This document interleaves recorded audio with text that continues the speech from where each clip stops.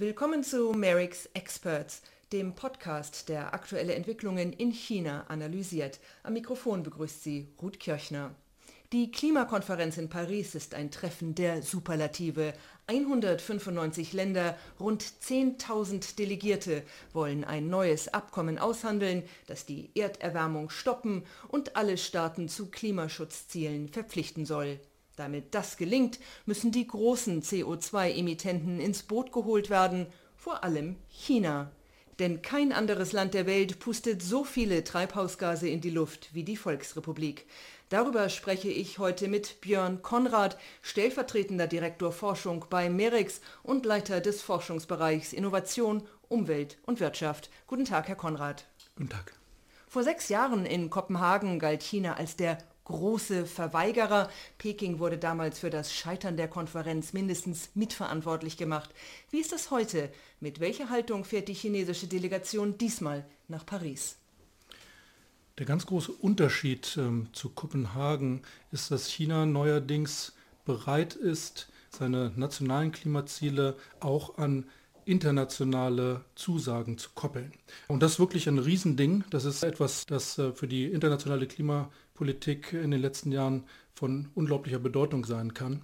Auch vor 6 Jahren schon hat China zu Hause einiges für den Klimaschutz getan. Allerdings hat dann in Kopenhagen keinen Menschen interessiert, wie viel neue Windräder China im Jahr installiert. Denn im Kontext von UN-Verhandlungen zählen nur die Ziele, die ein Land auch bereit ist, international festzuschreiben. Und da war China in der Vergangenheit eher dickköpfig und scheint hier bereit sein, offener zu werden. Mittlerweile hat China nationale Klimaschutzziele definiert. Den Höchststand der Emissionen könnte man möglichst noch vor 2030 erreichen. Auch eine Reduzierung der CO2-Intensität pro Wirtschaftseinheit hat China versprochen. Ist das denn eine echte Kehrtwende?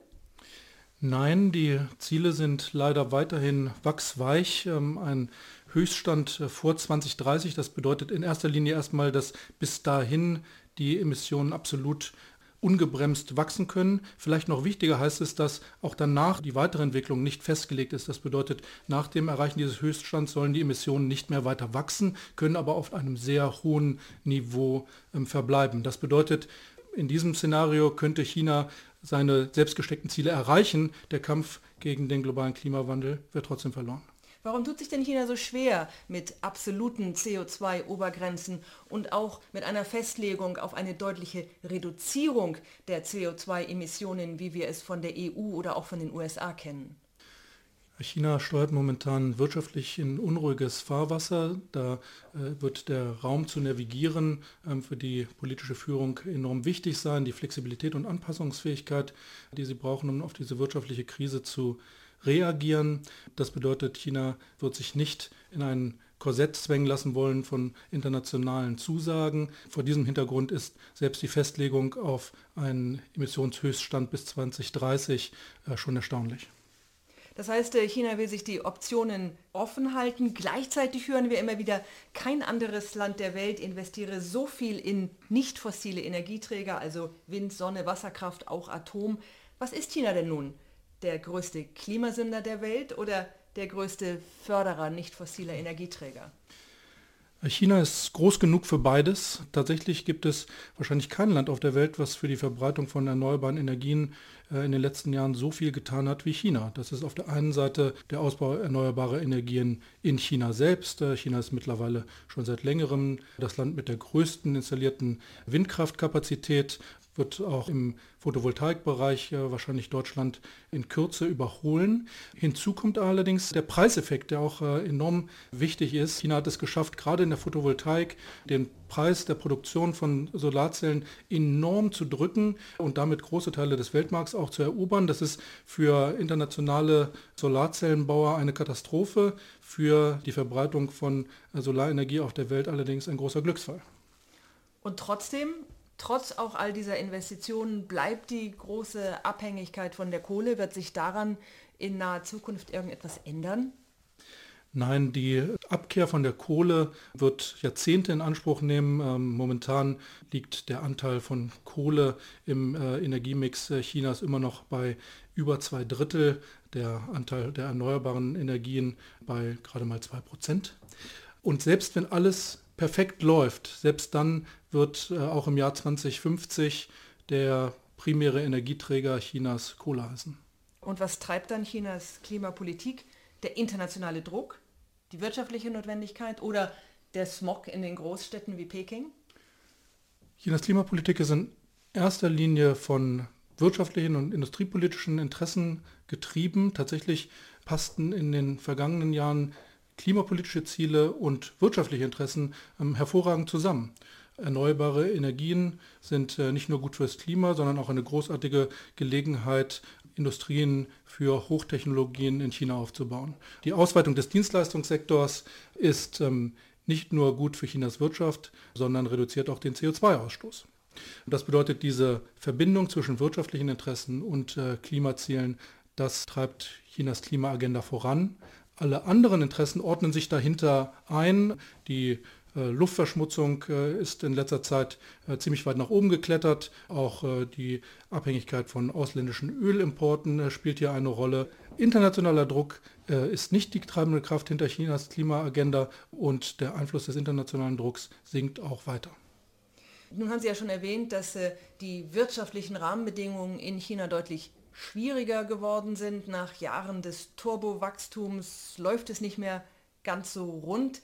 Was heißt das für Chinas Treibhausgasemissionen? Sinken die nun? Ist das langsamere Wachstum in China vielleicht sogar gut für das Klima? In unmittelbarer Zukunft ja. Tatsächlich ist gerade die energiehungrigen Industrien in China, die von der Abkühlung besonders betroffen sind, Zement, der Bausektor, Buntmetalle. In diesen Branchen spürt man deutlich den wirtschaftlichen Abwärtsdruck und dies wird auch den CO2-Ausstoß kurzfristig bremsen. Interessant ist jetzt aber, wie die Phase danach gestaltet wird. Das heißt also, wie China letztendlich mit dem wirtschaftlichen Abschwung, dem verlangsamten Wachstum umgeht. In der Tat, es geht jetzt darum, wie Chinas Regierung auf diesen wirtschaftlichen Abschwung reagiert. Und hier könnte es sein, dass China auf alte Rezepte zurückgreift. Während der globalen Wirtschaftskrise 2008 hat China ein gewaltiges Stimuluspaket aufgesetzt. Und ein großer Teil dieses Stimuluspaketes ging damals in Infrastruktur, in den Bausektor, energiehungrige Bereiche der Industrie. Und wenn China diesen Weg wiederholt, dann ist es wahrscheinlich, dass die CO2-Emissionen mittelfristig ansteigen werden. Wonach sieht es derzeit aus? Könnten Sie eine vorsichtige Prognose wagen? Sieht man Anzeichen, wie China mit dieser Krise umgeht?